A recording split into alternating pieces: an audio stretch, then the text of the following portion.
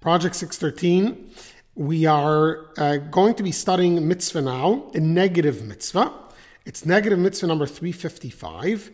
And this, it says in the verse in Deuteronomy, there shall be no indecent woman among the daughters of Israel. And this is referring to the prohibition against a man being intimate with a woman unless they are married to each other. And we discussed last week what the process of marriage is, that there are two stages to the marriage, the betrothal, and then the marriage itself.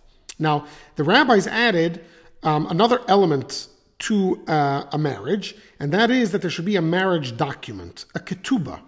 Now, the ketubah is a couple thousand years old, and basically it describes and details the responsibilities and the obligations from the husband to the wife.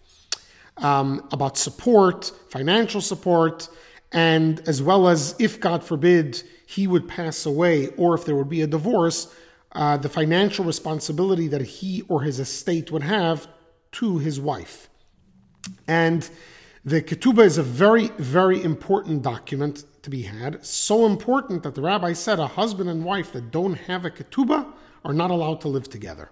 They must make sure that there's a ketubah, and although it is written in Aramaic, it is important that they understand what it says in the ketubah and what the obligations are in the ketubah. And so this is another element of the marriage, although it's not biblical in nature, it is part of this system of marriage, the connection that is created between the husband and wife. And outside of this marriage